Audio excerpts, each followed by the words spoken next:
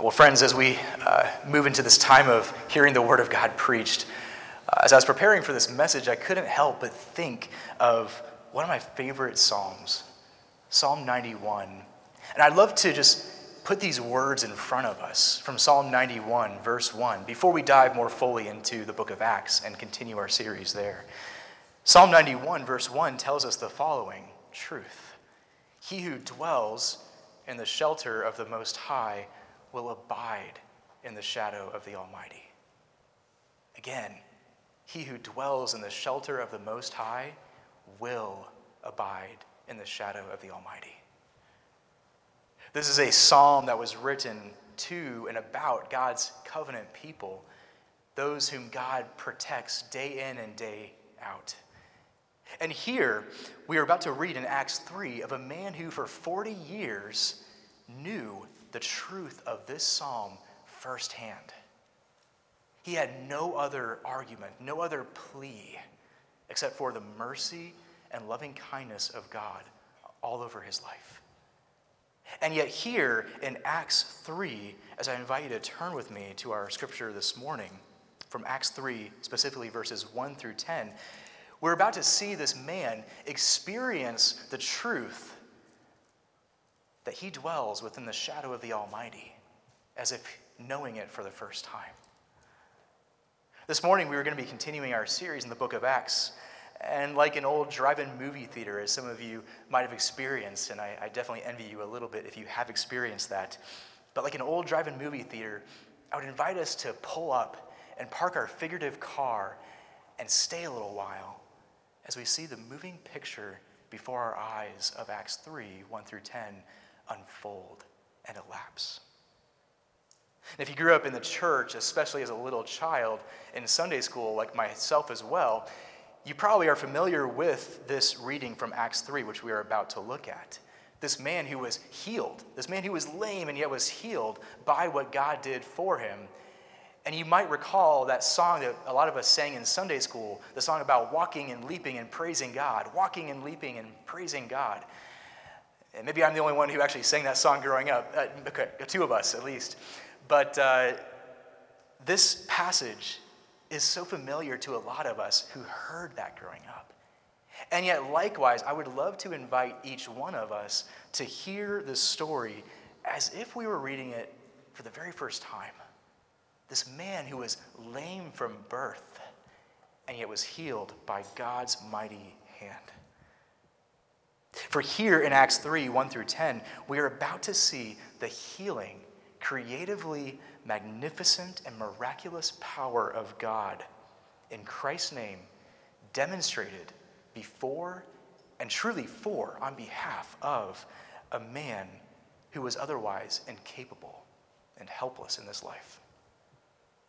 Signs and wonders and mighty acts. These three things are things that we're about to see throughout the rest of the book of Acts. We're about to see all kinds of these things as the apostles who were filled with the Spirit by this point in our reading were to go about and proclaim with boldness and accuracy the things concerning Christ. And signs and wonders and mighty acts would attend this first proclamation of the gospel to the world. So this is what we're about to read of, friends. Acts chapter 3, verses 1 through 10. And it's here that the word of God says this. Now Peter and John were going up to the temple at the hour of prayer, the 9th hour. And a man lame from birth was being carried, whom they laid daily at the gate of the temple, that is called the Beautiful Gate, to ask alms of those entering the temple. Seeing Peter and John about to go into the temple, he asked to receive alms. And Peter directed his gaze at him, as did John, and said, "Look at us." And he fixed his attention on them, expecting to receive something from them. But Peter said, "I have no silver and gold, but what I do have, I give to you. In the name of Jesus Christ of Nazareth, rise up and walk." And he took him by the right hand and raised him up, and immediately his feet and ankles were made strong. And leaping up, he stood and began to walk and entered the temple with them, walking and leaping and praising God. And all the people saw him walking and praising God and recognized him as the one who sat at the beautiful gate of the temple asking for alms. And they were filled with wonder and amazement at what had happened to him. Church, with this in mind, let's come before our God in prayer. Father in heaven, we thank you that this word is the word that you have given to us to read of Christ your Son, to hear of the gospel afresh, to be blessed and encouraged by it. And so we ask, God, that you would use this time to speak with power and with might by your Holy Spirit through these words that you've given to us, these words that are unchanging and forever true, inspired by you, not a mere human's words, but rather your words. May we receive them as such and know that you use all of this scripture by your Spirit to draw our affections to Christ through the reading of your word and through the preaching of your word in this time. And so, Lord, would you use this vessel of mercy in your own hands to proclaim by your own power, O God, your magnificence and the miraculous wonders of which we just read about.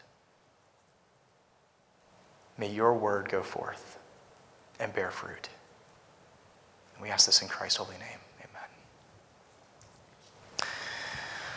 Well, church, before we fully dive into our passage this morning and look more closely at it for the time that we have together, I want to remind us of Christ's own words as a precursor to the events that we just saw here in Acts 3 that we just read about. Christ's words that were there in Acts 1, verse 8. And so we're going to do a little hopping around Scripture here for a moment, so please bear with me, but I'd love for you to turn over to Acts 1, verse 8, and consider these words of our risen Lord. Acts 1, verse 8. Christ commissioned his apostles, namely Peter and John, the guys we just read about, along with the other 9 who were there remaining. And he said this, "But you will receive power when the Holy Spirit has come upon you, and you will be my witnesses in Jerusalem and in all Judea and Samaria and to the ends of the earth." See, Christ himself told Peter, John, and the others whom he had chosen and prayed for and sanctified in the word of truth that they were those upon whom he was about to pour out his Spirit over them. And he did that very thing over them after he ascended on high to the right hand of God the Father Almighty. At the beginning of Acts 2, which we unfortunately had to skip over last Sunday, Christ poured out his Spirit over these apostles, along with the other 120 or so remaining disciples that were there gathered in the upper room.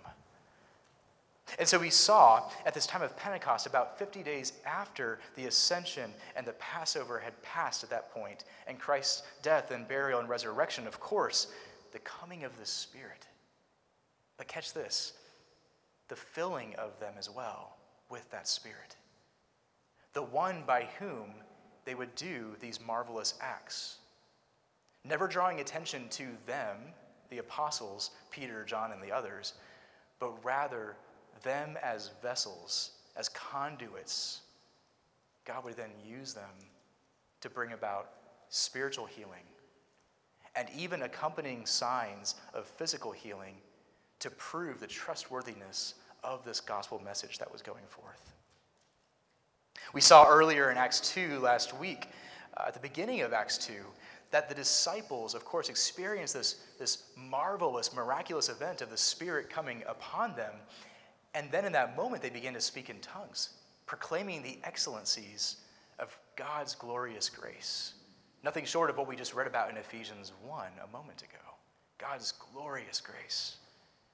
And these people, though they were speaking in foreign languages, they were, of course, understood, as we know from Scripture.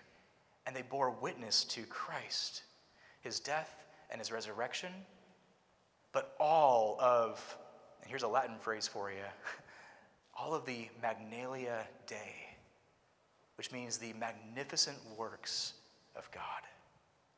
The host of all of God's mighty works was about to be proclaimed to the people. Of course, we know this unique and peculiar act in Acts 2 was nothing short of a miracle. It's not something that we should seek or, of course, try to replicate in today's day and age. We're not Pentecostals, to say the least, even though we love our Pentecostal and charismatic brothers and sisters in Christ. But those things are not for us. Rather, this was a peculiar event there in Acts 2.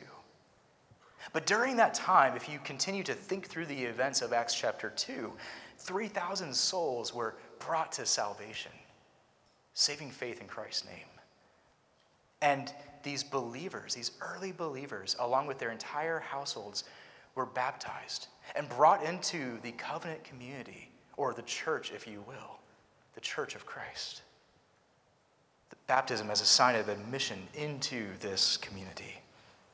But daily, going forth, between this time of Acts 2 and Acts 3, then, we read of and we hear of the fact that daily men and women were continuing to be saved, more and more being added to their number, which brings us up to the last section that we read last week, Acts 2:42 through 47, in which we saw how the early disciples, this growing number of the church, were gathered together and they were being equipped by those four things we mentioned last week: the apostles' teaching, the breaking of bread, the fellowship, and the prayers. Well, what happened on a day-by-day basis, you might be wondering? How did that look as it continued to go forth? Well, here in Acts 3, 1 through 10, it picks up the narrative by recognizing how the apostles, namely Peter and John, continued devoting themselves to the fellowship and prayers especially. And it says here in verse 1, now Peter and John were going up to the temple at the hour of prayer, the 9th hour.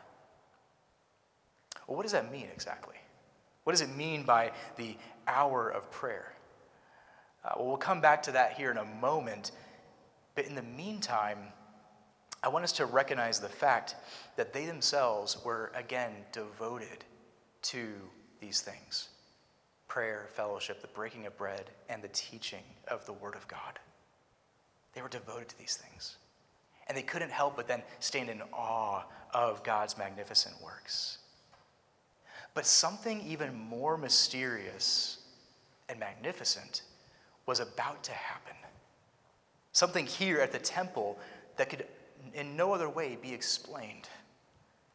For as the gospel would go forth, signs and wonders and mighty acts of God through the apostles were about to take place. So, what kinds of things would God do through these apostles? What kinds of things would he do? Well, in short, here in Acts 3, we're about to see the fulfillment of all kinds of predictive prophecies regarding this time when Christ would pour out his Spirit upon believers. This time that was long awaited, and yet here being fulfilled before their eyes. And so, when you think about this passage, as I was looking over this, I couldn't help but see a few prophecies in particular being immediately fulfilled here in Acts 3 and 1 through following. Namely, one passage, which, again, I'd also like to invite you to comb through your Bible and find, if you will, in Isaiah 35, a prophecy about this same time in Scripture. Isaiah 35, specifically verses 3 through 6. And this prophecy foretold what was about to happen here in Acts 3, let alone the rest of the book of Acts. Isaiah 35, 3 through 6 says the following: strengthen the weak hands and make firm the feeble knees. Say to those who have an anxious heart, be strong, fear not. Say, behold, your God will come with vengeance, with the recompense of God. He will come and save you. Then the eyes of the blind will be opened, and the ears of the deaf will be unstopped. And catch this, Then shall the lame man leap like a deer, and the tongue of the mute sing for joy. What's fascinating, though, friends, is that it was not only Isaiah 35, but a host of other prophecies that were being fulfilled right here, several hundred years after they were written, right here in the book of Acts. One thing that is curious is that we know that Luke, who was the author, the human writer, if you will, of this scripture, recorded by God himself through the hand of Luke, also wrote previously in his gospel account of Luke, in Luke chapter 4, of another prophecy that was fulfilled in this time. And here again in Acts 3, fulfilled yet again. See, Christ himself, in Luke chapter 4, preached, as you might be aware, in the synagogue in his own hometown of Nazareth, a place where he had grown up, a place that I've even actually had the pleasure of going to visit myself. I've seen the winepress at his own hometown, and I've seen a synagogue that was built up in the honor of where this actual synagogue was. I've been inside, and I've been to that town, and it was incredible. And yet here in Luke 4, Christ quotes from Isaiah 61, another prophecy regarding this time frame in redemptive history, the following words from Isaiah chapter 61. Christ says this, "The Spirit of the Lord is upon me, because he has anointed me to proclaim good news to the poor. He has sent me to proclaim liberty to the captives and recovering of sight to the blind, to set at liberty those who are oppressed, and to proclaim the year of the Lord's favor." Friends, just as Jesus proclaimed with all marvel commanding authority, these words were also then fulfilled in him. And yet also here in this passage, as the work of Christ continued forward in the life of the church. So, knowing all this context now, I'd love to have us actually dive into Acts 3, 1 through 10, properly so. And here, we're going to see in the first 5 verses this sense of the magnificence of God before our eyes. And later on in verses 6 through 10, the last half of this passage, the miraculous works of God. So in essence, the magnificent works of God in the first 5 verses, and the miraculous works of God in the last 5. Now again, we pick up in verse 1 of Acts 3, that Peter and John were making their way to pray there at the temple. What's curious, though, is that, I don't know about you, but when I see this, Peter and John making their way to the temple to pray, it can be a little confusing at first to us. Do they have to keep going to the temple to pray? I thought they could pray, wherever at this point. Well, if you think so, you are absolutely right. The thing is, they weren't going to the temple in order to pray. Rather, they were going to the temple in order to continue to meet publicly for worship. They were willfully going not to make sacrifices any longer, for Christ himself, the true and greater sacrifice, had already been made once for all time for sin. Rather, they attended the temple to pray with the other believers, Peter and John, and whomever else might have been going with them on a regular basis.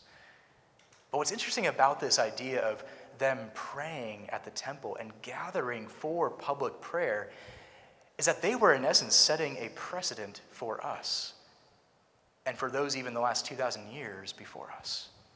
See, the early church, we know from certain manuscripts, would often pray morning, day, and night at the temple and the local synagogues, or churches, if you will, where the people, the believers, would gather for worship. They would pray throughout the day, and they would find specific times to even gather together publicly to pray. We know from the Mishnah, for instance, which is an ancient Jewish document, that they would gather for the reading of 2 things in particular, both the Shema and the Decalogue. The Shema, which states from the book of the law, "Hear, O Israel, the Lord your God, the Lord is one." And they would immediately follow that with the 10 Commandments and be reminded of the sinfulness of their own sin and their need for forgiveness. And so the people, as they would gather at the synagogue and temple, would pray publicly, reading scripture, but then also praying responsively in repentance and faith, asking the Lord to forgive them of their sins. We know, continuing on in the history of the church, that the early church, according to the Didache, which is an ancient Christian document, probably referring to things that happened in the 1st and 2nd century AD, that the early Christians would even gather continually, day in and day out. And they would gather morning and evening, also, like the Jews would do, for the public reading of Scripture and responsive prayers. They gathered in particular, not just reading the Shema and the Ten Commandments, but they would read, of all things, the Lord's Prayer. The Lord's Prayer, which we, of course, ourselves to this very day continue to recite and take and own it in our own hearts as a church every single Sunday. This is where that tradition began, reading and praying the Lord's Prayer together every Sunday. But even then, after that, fast forwarding another 1,500 years, again, looking at church history here, public prayer. During the time of the Reformation, our Reformed fathers and mothers, if you will, those who led the way 500 years ago and broke off of the Catholic Church, seeking to reform it and bringing it back to a right understanding of Scripture and proper worship. One of the things that they incorporated while they were trying to incorporate right biblical worship was morning and evening prayer and morning and evening worship. For instance, on Sundays, the Reformed Church, Presbyterians and others alike, within our own tradition, would gather on Sundays, the Lord's Day, for worship, both morning and evening. They must have gotten bonus points or something, because I, for one, am not really a fan of both morning and evening services. But that's also why, though, we gather to this day, as those in that same tradition, in the morning on Sundays. And also usually spend time together in the evenings, like with our own community group, for instance. That's why we continue that same tradition in that way. But what's also interesting is that in the Reformed tradition, they emphasize the importance of family prayer, gathering together to pray, husbands and wives together, and mothers and fathers with their children. And every morning and evening, they set forth the example to pray together. And so family worship, corporate worship, was already in place even here in Acts 3, verse 1, the public gathering for prayer. So let's come back to the text here for the remainder of our time in this sermon. See, Acts 3, verse 1, again, picks up with this notion in which we see Peter and John essentially leading by example the church collectively in public prayer. And yet while they were on their way, as we continue in this passage, they saw a man in need. They were heading to the temple at 3 p.m., that hour of prayer in the afternoon, and yet they saw this man who was there en route to the temple, already at the temple grounds, and they saw him begging, asking for alms. I don't know about you, but that word alms is not something we often hear. And so we often think of a couple pictures, someone on the street asking or begging for food, will work for food, and what a sad place to be. But in a lighter manner, oftentimes I picture, when I hear the word alm, I think of old Disney movies in which the person would be like, alms for the poor, Robin Hood and movies like that. And I'm probably dating myself by mentioning Robin Hood, but anyways, this person was asking for alms for the poor. See, this man is, interestingly so, a man who is unnamed. We don't really know much about him in particular. Rather, we know a lot from what Scripture says about his situation. It says that he was 40 years old. It says that he was someone who was born with a defect, born from his own mother's womb, literally in the Greek, from the womb of his mother, with this effect that sin, living in a sinful world, brought about. Nothing of his own doing, but rather the fact that we all live in sin and are affected by it in various ways. And yet what's interesting is that we also see not just this person and his circumstance and even his defect, his handicap, but we also see in this moment his faith. His faith. I don't know about you, but when I would read over this passage in years gone by, I never quite honestly noticed the man's faith until this past week. And as I began chewing over this text and really considering it and looking carefully at it, I couldn't help but see the faith of this man more and more clearly as I dug into what was actually going on. So you might be wondering, well, where is this sign of his faith before the miracle actually happens? Where is this man's faith? How do we know that he was a believer in the one true God?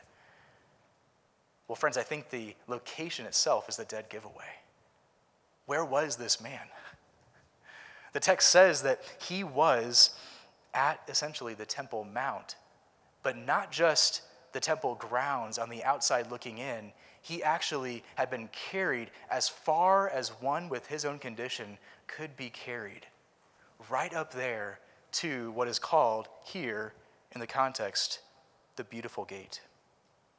The Beautiful Gate. Now, I mentioned that I've been to Israel before, and I'd love to show you guys more pictures and things like that in time. And I thought about even having something on the slide, but I'm not that tech savvy, so I didn't go for it. But picture, if you will, walking up to the Temple Mount. And if you can imagine in your mind's eye, there is, having been there before, just tons of area to cover, tons of ground to actually traverse before you finally get to the steps of the temple. This man who was crippled, who couldn't walk on his own accord, had asked, essentially, implicitly here from the text, his friends and family, his loved ones, even kind random strangers, to carry him on a daily basis to be there at the temple, as close as he could get to the actual worship of God there inside the temple. And so he sat and parked himself at the Beautiful Gate, the portal between the temple grounds and the temple itself, where the sacrifices and prayers and thanksgiving were being made. He got as close as he could. And yet daily, he was reminded of the truth that there is sin that separates a holy God from unholy sinners. And even in regard to the effects of sin, which we all face in various ways, also a separation between what is clean and unclean. Now, of course, we never want to confuse the two, and I'd love to preach on that topic much later if we ever cover the Old Testament in terms of the books of the law, the idea of cleanness and uncleanness versus holiness and unholiness. They are distinct, though related. But this man was consumed, I imagine, by the thought of his own unholiness, his own sin, as he approached the holy dwelling place of God under the Old Covenant. But he also was reminded of his own uncleanness daily and his need for a cleanser, a purifier, namely God himself. And so, in essence, by faith, this man attended the worship of God daily to the best of his ability, even in spite of his handicap, wholly lenient upon the mercy of God's people, truly God himself through them, to carry his entire body weight out of love and compassion and friendship toward him. This man couldn't carry his own weight, let alone survive in life, unless there was the kindness of strangers and the kindness of God's people, and please catch that, to tend to his brokenness. And so, compelled by God's heart of kindness, God's people, these men and women of faith, brought him to the temple. And he experienced something there. There it says that he was asking for alms daily. But literally what's interesting, that word alms, again, that sounds a little foreign to us now. That word alms in the Greek literally has the idea of an act of charity or an act of kindness. This guy was not only asking for things to get by in life, food for the day, a loaf of bread to sustain his own well-being. He was asking, in essence, for more than just money and what money could buy. He was asking for love. He was asking for charity. So how did God tend to him? This man who knew the scriptures, who, according to Psalm 84, as Psalm 84 says, chose to rather be a doorkeeper in the house of God than be anywhere else. This man who was crippled and lame and yet was someone who realized that it was better to be in the presence of the Lord for one day than 1,000 days elsewhere. How would God show this man mercy? Well, enter Peter and John. See, these men, Peter and John, were filled with the Spirit and the loving kindness of God. Verse 3 says the following of them and of the situation. It says this, seeing Peter and John about to go into the temple, he asked them to receive alms, or again, as we know, acts of charity. And Peter directed his gaze at him, as did John, and said, "Look at us." And he fixed his attention on them, expecting to receive something from them. Now, the scriptures of Isaiah, the passages that we were reading a moment ago, Isaiah 35 and 61 and Luke 4, were all about to be fulfilled right here and there in this moment. The healings and the signs and the wonders that all marked the coming of God's kingdom to earth were about to be seen here in a small yet powerful part. For just as Christ had come to destroy the works of the devil upon the cross, as we know from 1 John 3, verse 8, we see also the mighty acts of God foresignified here, pointing to nothing short of Christ and his mercy for his people. The mighty acts of God by his Spirit through his apostles were at hand. The magnificent works of God. Well, that then brings us to the second half of this passage. What exactly then happened? How did God address and comfort this lowly man? In verses 6 through 10, we find the answer to these things. Verses 6 through 8 in particular say the following, "But Peter said, I have no silver and gold, but what I do have, I give to you. In the name of Jesus Christ of Nazareth, rise up and walk." Peter, in essence, took him up, as it says, by the right hand, pulled him up, and in that moment, his feet and his ankles were brought back to full strength and healing. His legs, which had never been able to walk or even uphold himself in his own body weight, finally were fully strengthened there in the moment. And this man began to leap and walk and praise God. And catch this. I love this part. This man could have gone anywhere in the moment. He could have up and left for all that he could have done. And yet, where does the text say that he went? It says, walking and leaping and praising God, he then went into the temple with them. All of his days he had longed to go in there, and he finally had his shot. And so the first thing he did was start praising God, God's glorious grace, and entered into the temple for the first time. What an amazing sight. And what an amazing sight, more so, of God's miraculous power and the mercy of God upon needy sinners like you and I. See, this man had assumed that Peter and John would simply give him a partial means to survive yet another day, perhaps money or food or something of the sort that could at least pay for his medical expenses. And yet Luke, the writer of this, Luke, who was also a physician and a doctor by trade, chose to emphasize just the incredible, miraculous event before his eyes. Things that even a doctor couldn't explain fully. And so Luke said the following of this event. He describes three major important things here in this text, namely the healing of the man's body in particular.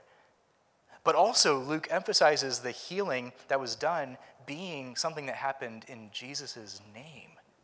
So in essence, the spiritual side, not just the physical. But Luke also addresses the faith that is expressed outwardly by this otherwise unnamed man. See, it says here that Peter took up the man by the right hand. And I have this picture of someone who's on the field and picking up a fallen athlete, helping to carry somebody back up and pick them back up so that they can be at least given the dignity and honor of holding themselves together. But what could have been, in all reality, a horribly cruel joke to a crippled man by trying to pick up somebody who's crippled was not anything of the sort.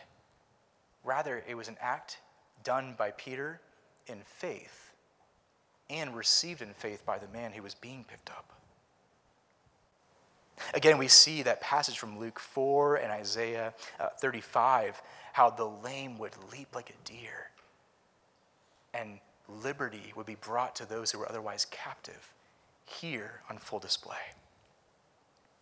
And Peter had faith in Christ and the words of Christ to do just that in this moment, as someone who had been empowered by the Spirit, particularly so to do that.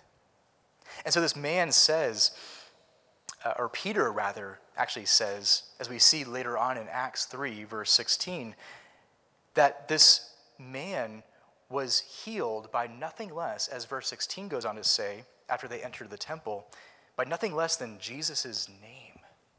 By faith in Jesus' name, this man was made strong, whom the people saw and knew. The faith that is through Jesus had given this man perfect health, complete health, in the presence of all of those who were around. Again, this is something that we see as a particular moment in redemptive history, not something that we should try to replicate ourselves, of course. But again, in this moment, we cannot help but see God's redeeming power, not only for us spiritually, but there given through the signs and wonders that accompany the proclamation of the gospel. As Christ, through the apostles, actually healed physically a man born with a defect. Now, Luke records in verse 7 of Acts 3 that the man's feet and ankles were made strong. And again, this is a doctor or a physician speaking here about what happened, what actually happened to his legs. In the original language, this anatomical description is beyond the usual word for feet that we might think of. If you've ever been to a podiatrist, someone who works with feet, a foot doctor, you might recognize that foot for feet. But that's not the word that he uses here for feet. Rather, the idea of feet and ankles that Luke brings up here has this idea of the entirety of the person's foot area and the ability to even walk in the first place. Luke then goes on to say that even his legs were made strong to actually support himself. His legs that had never worked properly a single day in his life were strengthened in that instant. And so, friends, the healing that took place was nothing short of a miracle. But it was also clear in the moment, and this is so much greater than even the physical healing, that in the moment, this was done in Jesus' name and by faith in his name. For the man himself, this unnamed crippled man, was religious and no doubt had a keen familiarity with the scriptures. Again, as I mentioned earlier, he was one who knew the scriptures, who desired to worship with God's people, who heard the psalms and the hymns of the people of Israel being sung loudly as the sound expanded outside and resonated outside of the temple walls. And yet we see here an act of charity by God himself for this man.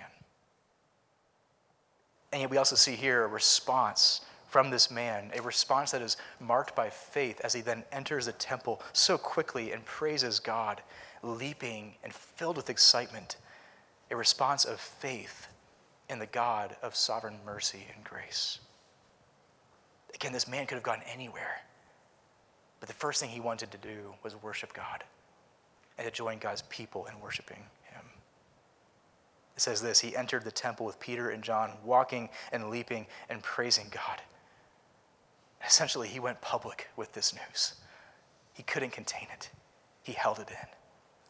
And so verse 9 and 10 pick up this same fact, and it says, all the people then saw him walking and praising God and recognized him as the one who sat at the beautiful gate and the temple, asking for alms. And they were filled with wonder and amazement at what had happened to him. So the real question is then, what happened to him? Well, in essence, Christ Jesus had shown him mercy through Christ's instruction of his apostles. See, Christ himself is the one who compelled the apostles to extend their hand and pick up this man. This was Christ who was working through them. And that's what is so important to catch. It wasn't their own power. It was God's power. I'm reminded of what Christ told his apostles before his death and resurrection. He told them this: whatever you bind on earth shall have been bound in heaven, and whatever you loose upon earth shall have been loosed in heaven. It's the sense that whatever they were about to do under Christ's command had already been predicated by what Christ himself had purposed to do for them and through them. And so they were fulfilling even the scripture right here. Christ had purposed, in essence, to loosen this man from his crippled estate, and so he worked through his apostles to loosen him from this captivity and proclaim liberty to him instead. And so this was nothing short of a miracle. A miracle that is, by its definition, a display of divine power. But I don't want to pretend like we all have a working knowledge of a definition of what the word miracle means. In fact, we often will watch fantastical movies that are riddled with all kinds of marvelous and wonderful things. I'm personally not into Star Wars. I'm sorry, Christian, but see him shaking his head over there. Or, Marvel films and that kind of stuff. Although I do like X-Men, I admit that. But you'll see all kinds of fantastical images right in front of you. And yet this is something that is so distinctly different than just a superpower or something of the sort. Or the Force. This is something that is a miracle, a working of divine intervention. So to give us a couple definitions to think about, I like to put C.S. Lewis's own definition of the word miracle before you all. Lewis says this, that a miracle is an interference with nature by a supernatural power. I think it's a very articulate way of saying that. But I actually love how his own contemporary, J. Gresham Machen, the Princeton scholar, put it in his own words. Machen said, a miracle is an event in the external world that is wrought by the immediate power of God. In the case of a miracle, Machen continues, he puts forth his creative power just as truly as in the mighty act of creation which underlies the whole process of the world.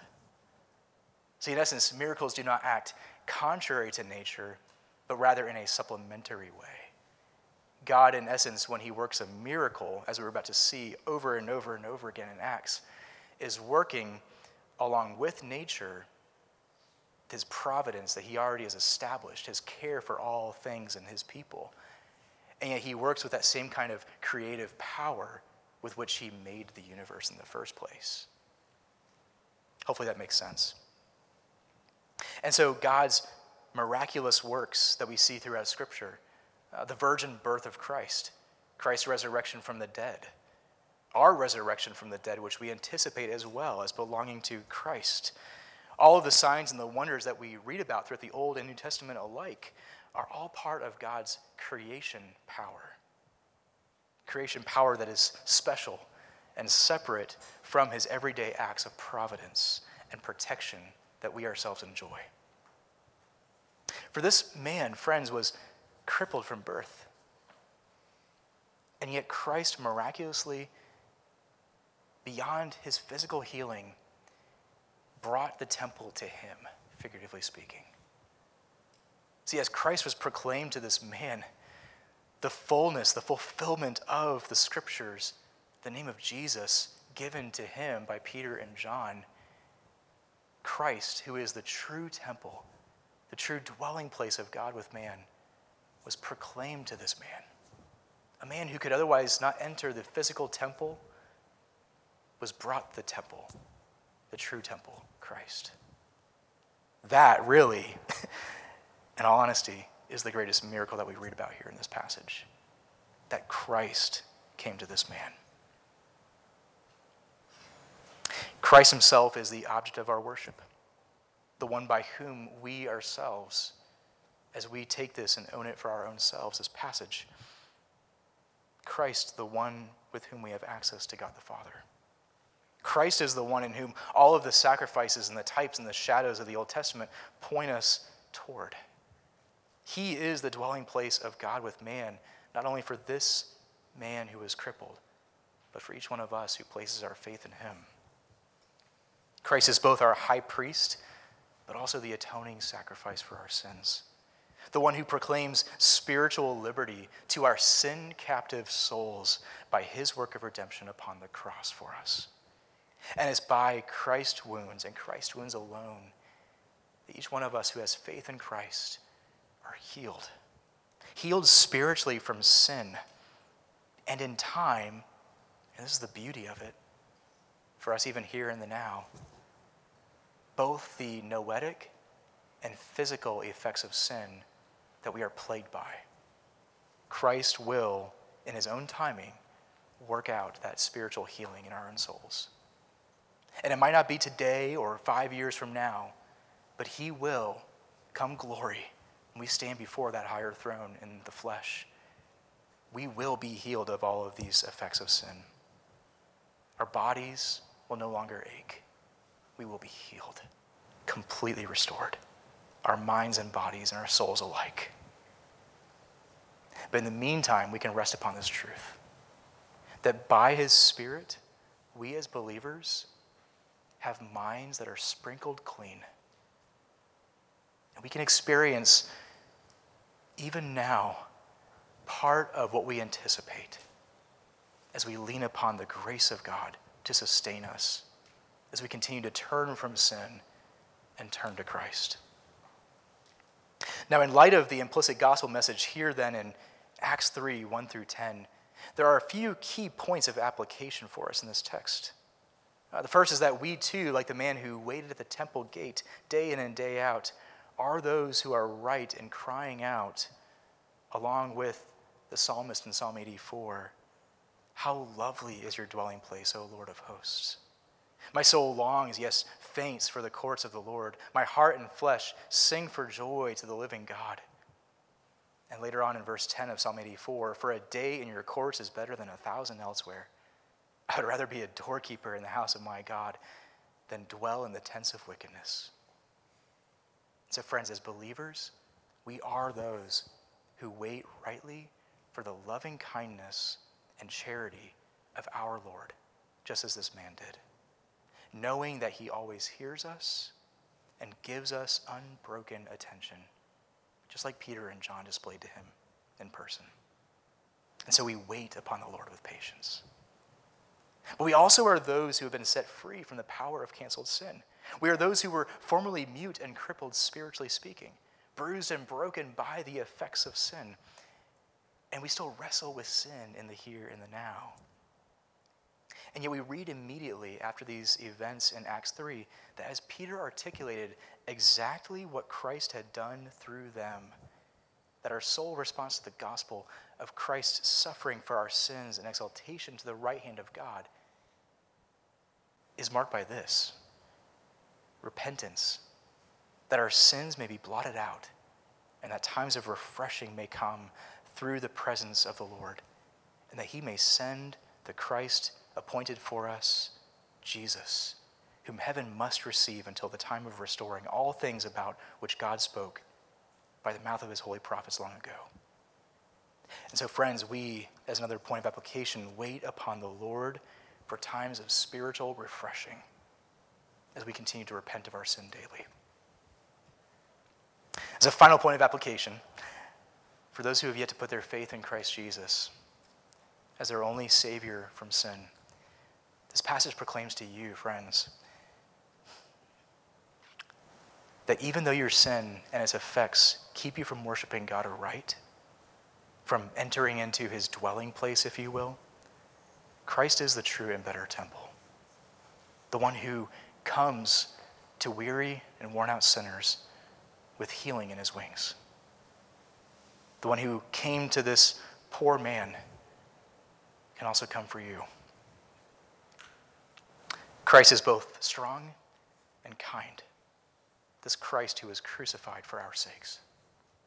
And through the preaching of his word, the word of Christ, he is calling us to turn away from lifestyles of sinning and to come to him for repentance and forgiveness. He has taken the penalty for sin on behalf of all who trust in him. He has come to, as the word of God says, comfort all who mourn, to grant to those who mourn in Zion, to give them a beautiful headdress instead of ashes, garments of praise instead of a faint spirit, the oil of gladness instead of mourning, that they may be called oaks of righteousness, the planting of the Lord, that he may be glorified. And so to all of us who receive Christ as Lord and Savior, we wait upon the Lord for that day of glory. As we conclude, believer in Christ, know that we are no longer those who wait, figuratively speaking, at the beautiful gate, as did that man here in Acts 3. We do not wait to enter into his dwelling place. Rather, Christ has come for us. So will we come and fellowship and dine with him? Will we be those who are healed spiritually and thus enter his gates with thanksgiving and his courts with loudest praise? And oh, for that day when we will finally join with the entire company of all the believers throughout the ages in Christ and worship him forevermore. Let's pray. Father, we thank you that you have brought us here to worship you in spirit and in truth. We pray, O God, that as we now come to this time of communion, that you would refresh our souls, not only through the preaching of the word, but through now the breaking of bread and the pouring out of the wine.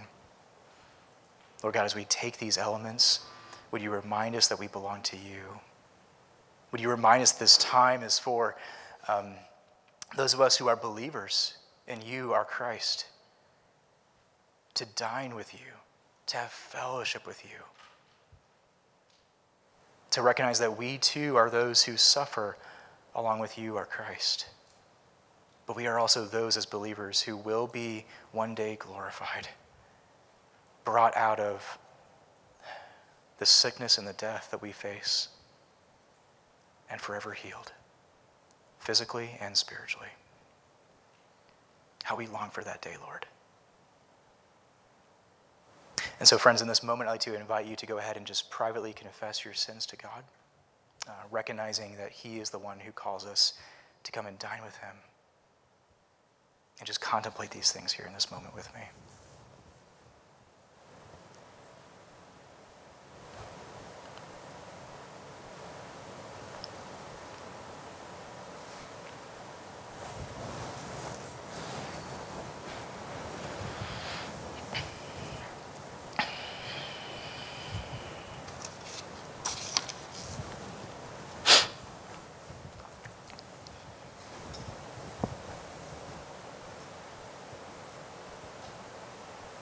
Lord Jesus, we thank you that you are inviting us to have table fellowship with you as we commune with you by faith. And so we thank you. We pray all this in Christ's holy name. Amen.